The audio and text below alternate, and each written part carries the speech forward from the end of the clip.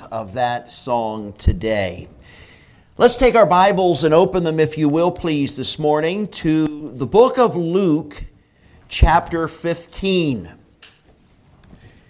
The book of Luke, chapter 15. Years ago, when I was much more involved in prison ministry, there was a little kind of a joke that almost went around among some of the men that were working in the jail. They always said, "Don't speak at the county jail from Luke 15. It's the most favorite county jail text in all of the Word of God." Well, this isn't the county jail this morning, so I'm going to speak from Luke chapter 15. But I've chosen this story, this passage, because yes, we have a wonderful account of a father and son experiencing an incredible restoration of a relationship. But there's some much deeper spiritual lessons and truths that we need to learn this morning. Not just as they affect our own relationships in the home, but as ultimately they affect our relationship with God. We're in the book of Luke, chapter 15. I want to just begin reading at verse number 17. "And when he came to himself, he said, 'How many hired servants of my father's have bread enough to spare, and I perish with hunger. I will arise and go to my father, and will say unto him, Father, I have sinned against heaven and before thee, and am no more worthy to be called thy son. Make me as one of thy hired servants.' And now, verse 20, he arose and came to his father." Interestingly enough, most messages that get preached from this text focus on the individual that we refer to as the prodigal son. Probably it's safe to say as well that there are a lot of messages that get preached on the older brother. But this morning, I want to speak to you about the father. And I've entitled this message, "A God-like Father." Let's ask the Lord to speak to us now from His Word. Father, as we open Your Word, I pray that the familiarity with a story will not limit our ability today to grasp incredible truths. Father, please allow Your Word today to touch our hearts, to touch our lives. Help me as I speak. Help the people as they listen. And may we today receive exactly what You want us to have from Your Word. We'll thank You for it. In Jesus' name I pray. Amen. For years and years and years, I worked on a list and a collection of definitions of revival. In fact, I can tell you that several years ago, when I actually put it into print, I ended up with over 15 pages of revival definitions. But it's going to be interesting today to notice that maybe the most appropriate literal definition of revival is found right in this passage of Scripture. Look at your Bible with me, please. Verse 24. "For this my son was dead and is," look at the next two words, "alive again." Drop down to verse 32. "It was meet that we should make merry and be glad, for this thy brother was dead and is," notice the next two words, "alive again." Yes, I have 15 pages of revival definitions, but literally the word revival means to live again. It means to bring back life. Oh, I know this is a popular passage of Scripture, as I said, to preach at the county jail service. But you know, it may be safe to say that Luke 15 is also one of the great revival texts in the Scripture, because in reality we're dealing with a relationship between a father and his son. Not just an earthly father and his son, but the picture of the heavenly Father with us as His children. I want to begin by highlighting several things. Notice, if you will please, that the passage begins in verse number 11 with these words, "A certain man had 2 sons. And the younger of them said unto his father, Give me the portions of goods that falleth to me." Notice, if you will please, that this young man, number 1, lived a selfish lifestyle. Did you see those key words in verse 12? Give me. He was self-seeking, he was self-serving, he was self-satisfying. But notice, if you will, not only his selfish lifestyle, but his sinful lifestyle. Verses 13 and 14 give us a little more of an understanding. The Bible says he wasted his substance with riotous living. Verse 14 tells us he spent all. We have a young man who became selfish and who became sinful. Now let me plug in the revival truth right here. Too much of self and sin will always take us away from the Father. Let me add this revival truth. Whenever we are full of self or we fall in sin, we are headed for a far country.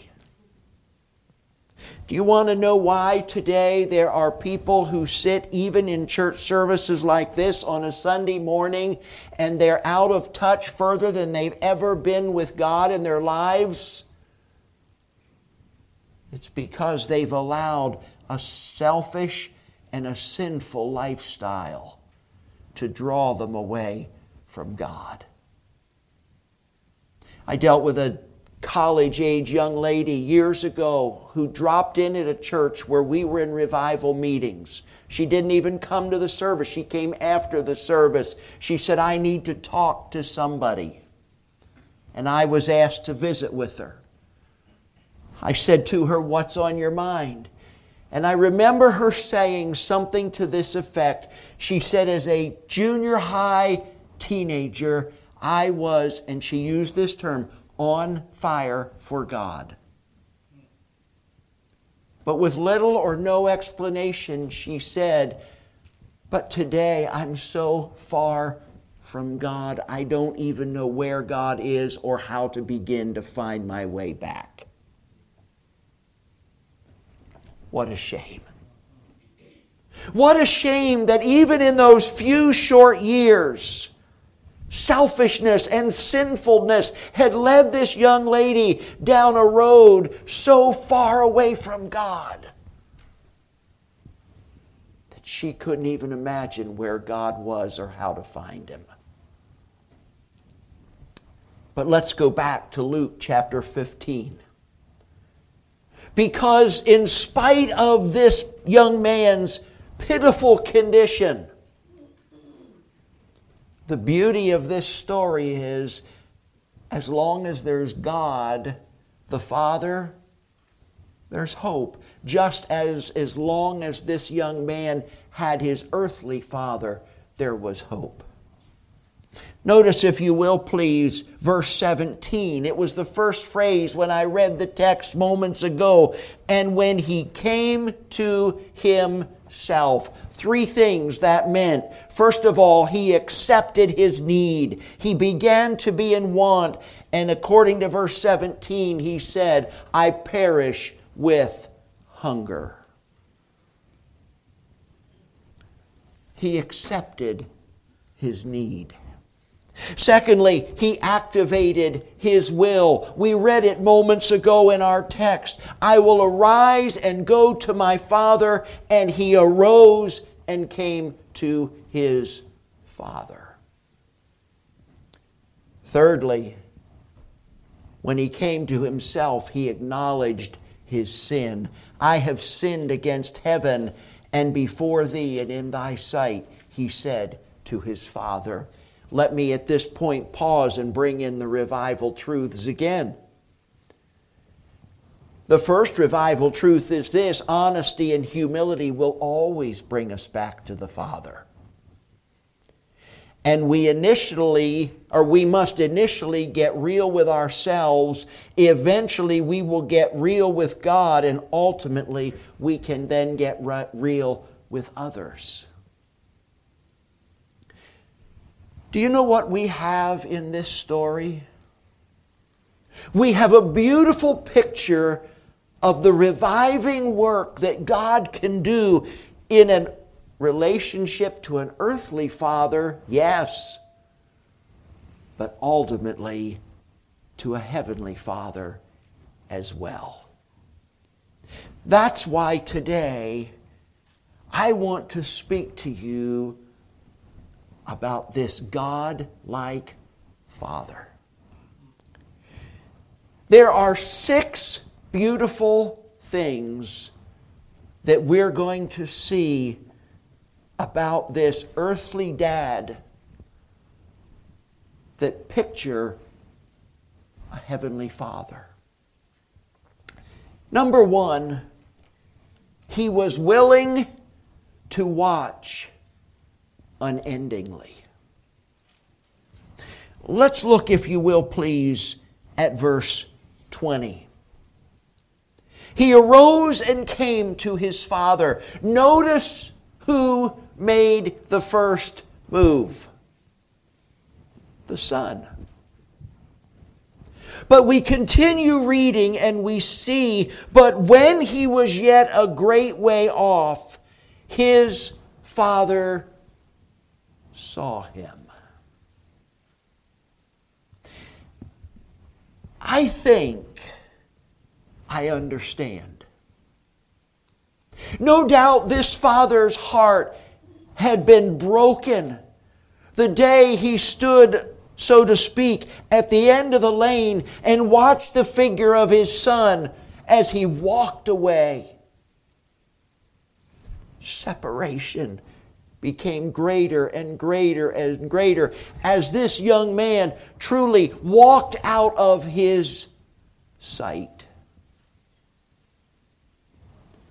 Who would ever know how many times this dad had walked back out to the end of the lane, so to speak. And he just stood there and he looked down that road. And in his mind's eye, he began to picture again that day when his son walked out of his life, walked out of his home, walked away from his family. And yet, at the very same moment, could it possibly be that this dad stood there and in his imagination began to picture the day when maybe he would do that and see that son walking back? Dad did not simply look up when his son walked through the door, but rather he saw him at a distance because he was looking and longing for the return of his son. Men and women, understand, if you will, please, that when a child of God gets away, There's no one who wants them to come back more than God, the Heavenly Father, does. This father was willing to watch unendingly. Number 2, notice he was willing to weep uncontrollably. Verse 20 continues. He saw him and had compassion. Dad had experienced a broken heart, but in spite of the hurt, his heart was moved to care for his son during this time of need with an attitude of sympathy and pity. May I pause long enough to say, not all fathers on earth do that. I remember on one occasion being on the phone with a father whose teenage daughter had gotten into an inappropriate relationship, and as a result a baby was conceived, and his comment to me was, "I'm going to throw her out of the house. Want nothing to do with her." And I remember saying to that man, "Really? Aren't you glad that God, your Heavenly Father, didn't treat you that way as one of His children the first time you failed Him?" Oh, no doubt this dad's heart had broken. No one would ever know the amount of tears that he had wept. Not only standing at the end of the lane, but maybe sitting in his home, maybe in the quiet, private moments of his life. His heart had ached. He was moved with compassion as he saw his son coming.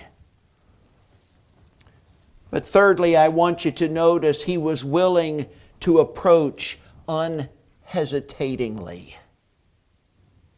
Isn't it interesting, as you use your imagination, we get this picture of Dad standing there at the road. He sees the figure. Is it maybe him? Could it be my boy? Is this the day I've waited for? And as the young man gets closer and closer, Dad is trying to figure it out. No doubt his appearance was pitiful. Maybe he was hard to recognize. But as he gets closer and closer, Dad recognizes the gait of his walk and begins to recognize the posture of his body and begins to recognize the features of his face, even though he's pitifully unkept and cared for. And what does the Bible say? He ran. He ran. Once again, we get an amazing picture of a father coming to his child in need. One of the most pitiful things is when a child of God assumes that God has given up on him.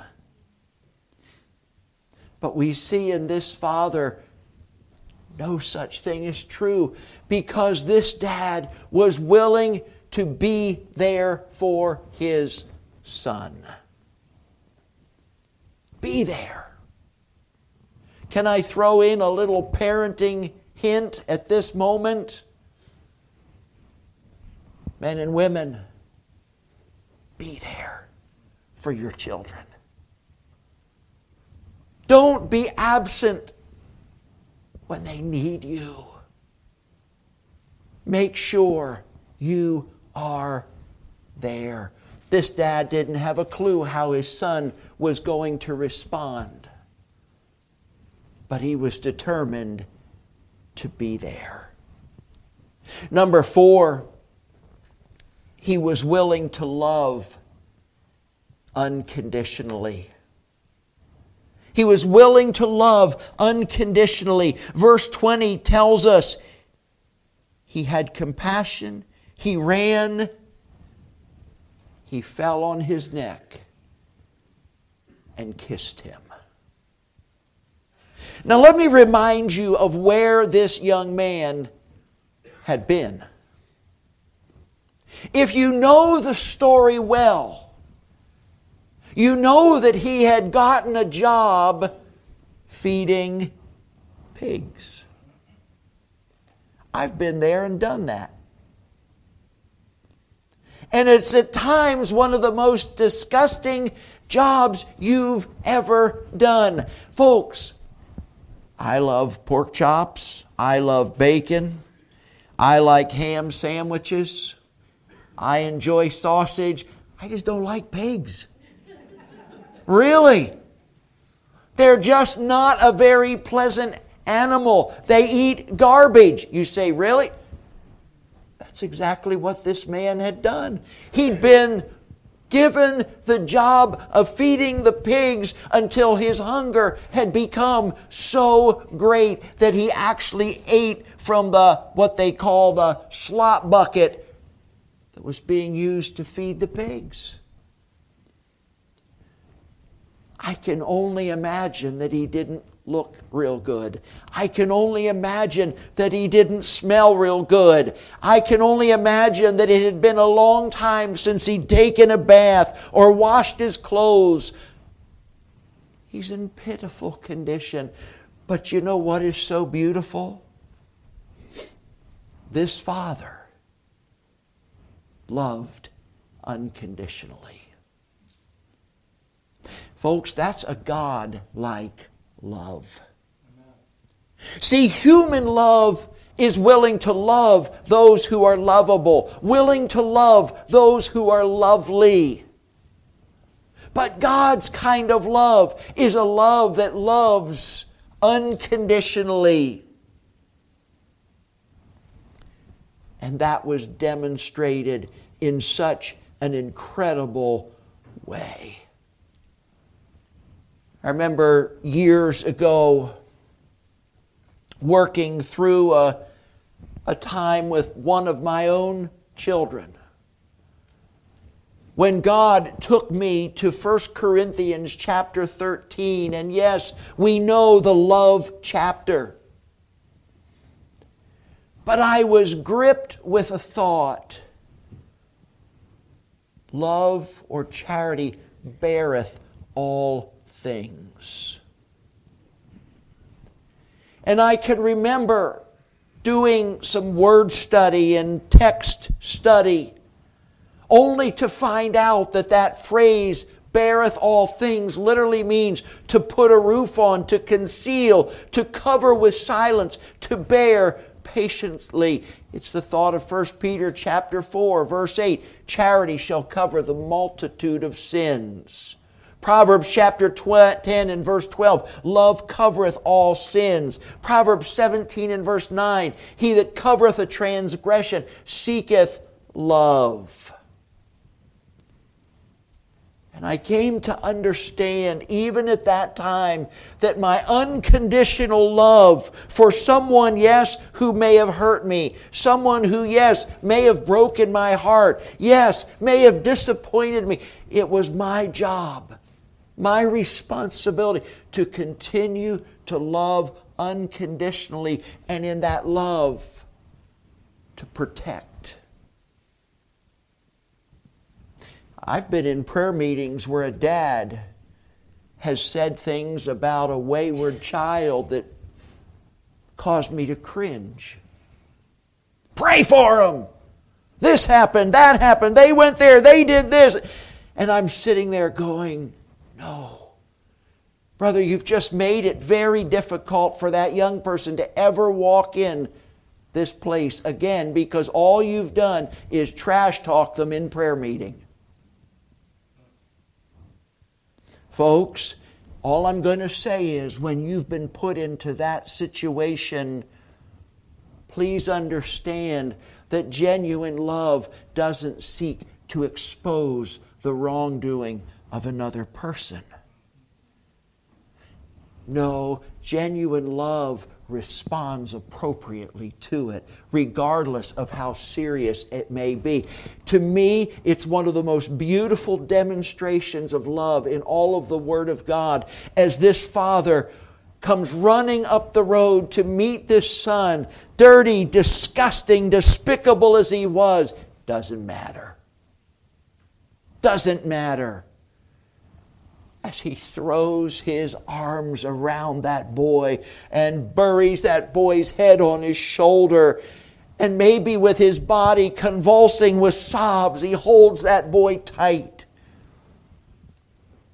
letting him know, son, I still love you because you're my son. Folks, that's something that only God can do in your heart, because it's His heart. It's God at His best. Oh, we've sung it so many times at invitations that I suppose most of us don't even give it much thought. Just as I am, I come. Aren't you glad that God doesn't hand us a list and say, make sure you check all these boxes and then you're welcome to come home? No, God says, come on. You don't have to clean up your act. You don't have to get it all together. You don't have to fix everything that's... Come, because I love you. And then I'll do that work. This father was willing to love unconditionally. Number 5, he was willing to give unreservedly. You see, love, first of all, displayed an attitude, but now it demonstrates an action. You've heard it said, you can give without loving, but you cannot love without giving. God so loved the world that He gave. It's love being demonstrated. So we come to verses 22 and 23. The father said to his servant, bring forth the best robe and put it on him. Put a ring on his hand, shoes on his feet, and bring hither the fatted calf and kill it, and let us eat and be merry. You know, I was intrigued by this concept of the fatted calf. What does that mean? Well, I can tell you that to those of us who live in 21st century America, we'll have no concept of what the fatted calf meant, because if company came unexpectedly, we head to the freezer, or we head to the refrigerator, or we head to the pantry. But it didn't work that way in the days that Jesus was telling this story. There was not available the means of preservation, refrigeration. You know what I'm saying? And so a homeowner would keep a special pen, so to speak, close. And in it was what was called the fatted calf. It was the calf that was ready and prepared, that at any minute, should guests come, should someone of honor come, that animal could be slaughtered and a meal could be prepared. When this father was telling the servants to bring the fatted calf, kill it, let us eat, he was talking about the fact that all along he had been prepared for his son to come home. He was ready. And this father incredibly allowed a wonderful outpouring of tokens of love to be laid upon his son. But let me highlight one final thought, number 6. He was willing to forgive unquestioningly. He was willing to forgive unquestioningly. Notice it in verse 27. here's what we find out. This father did something incredible. Yes, his son made a confession. I'm not worthy to be your son. I've sinned against heaven. I've sinned against thee. But look at what verse 27 says as the older brother begins to question what is taking place. The servant said unto him, Thy brother is come, and thy father hath killed the fattest calf. Look at this phrase, because he hath received him safe and sound. Do you realize what genuine forgiveness is? Genuine forgiveness is not saying nothing ever went wrong.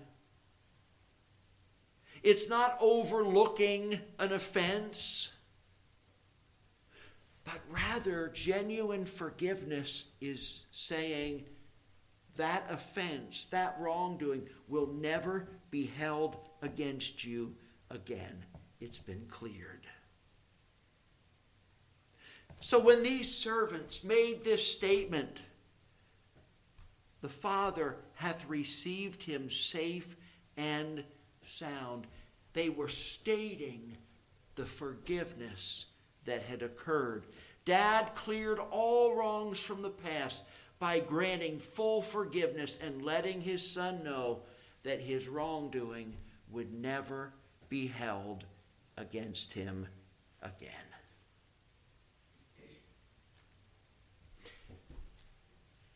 Quite a father, wouldn't you say? An amazing man, wouldn't you say?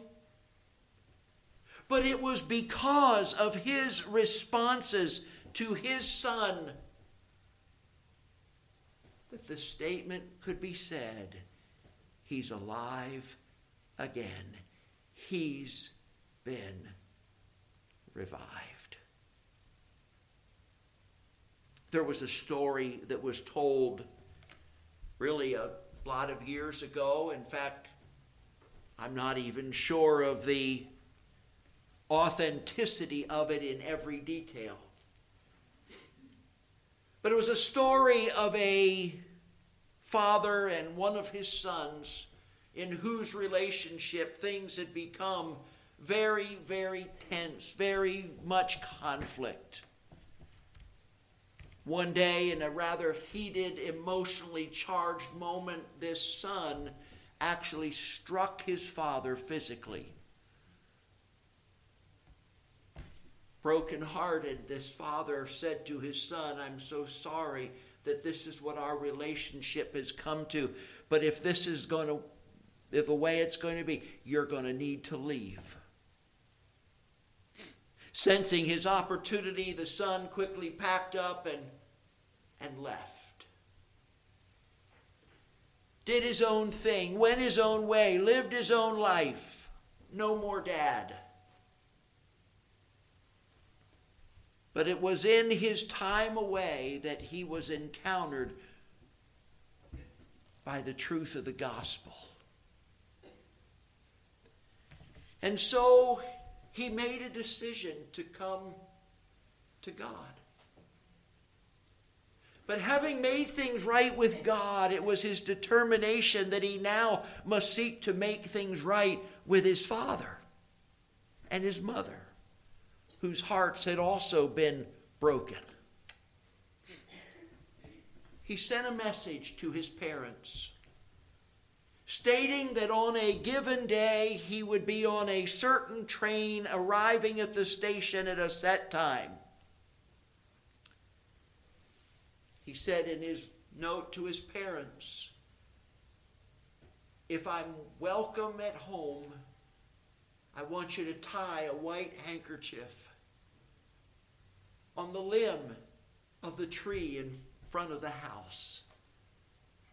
As the train pulls into the station, I'll be able to see the house. And if there's a handkerchief tied on the limb in the tree, I'll know it's okay to get off the train and come home. If it's not there, I'll just stay on the train and keep going. Well, the story says that as that train began to make its approach to this town where the boy had been raised, he began to get very nervous, very emotional. In fact, he began to cry. Interestingly enough, the man sitting next to him on the train was a preacher. And he saw the emotional distress and he leaned over and he said, "I don't mean to interrupt, but you seem very upset. Is something wrong? I'm a preacher. Can I help you?" This young man began to explain his situation and how he had hurt his dad and how he had gone away. But he said, I've met God and I'm coming home. And this is what I told my parents. But he said, "I'm afraid to look the closer we get, because I'm worried they maybe will not want me any longer." The train began to slow down, began to make its way into the station where it would come to a stop, and the preacher said, "I'll tell you what, why don't you let me look?" So the preacher leaned over and he kind of wiped the window clear as the train came to a stop. He looked. Suddenly a big smile came out on his face. He said, "Son, I see your parents' house." And he said, "That tree in the front yard is covered from top to bottom with white handkerchiefs." And he said, "There's an older man and lady standing on the front porch with a big bed sheet and they're waving it up and down." He said, "I think it'll be okay for you to get off the train and go home." Maybe the story's fictional, I don't know, but it illustrates the point so well, doesn't it? It's another picture, not just of an earthly family coming back together. It's the picture of God, the Heavenly Father, when one of his own, a son or a daughter, as it were, is coming back to God in what we call revival. Which leads me to simply conclude by saying, the key to a revived home is always a revived heart. Let's bow, please. Let's be quiet before the Lord.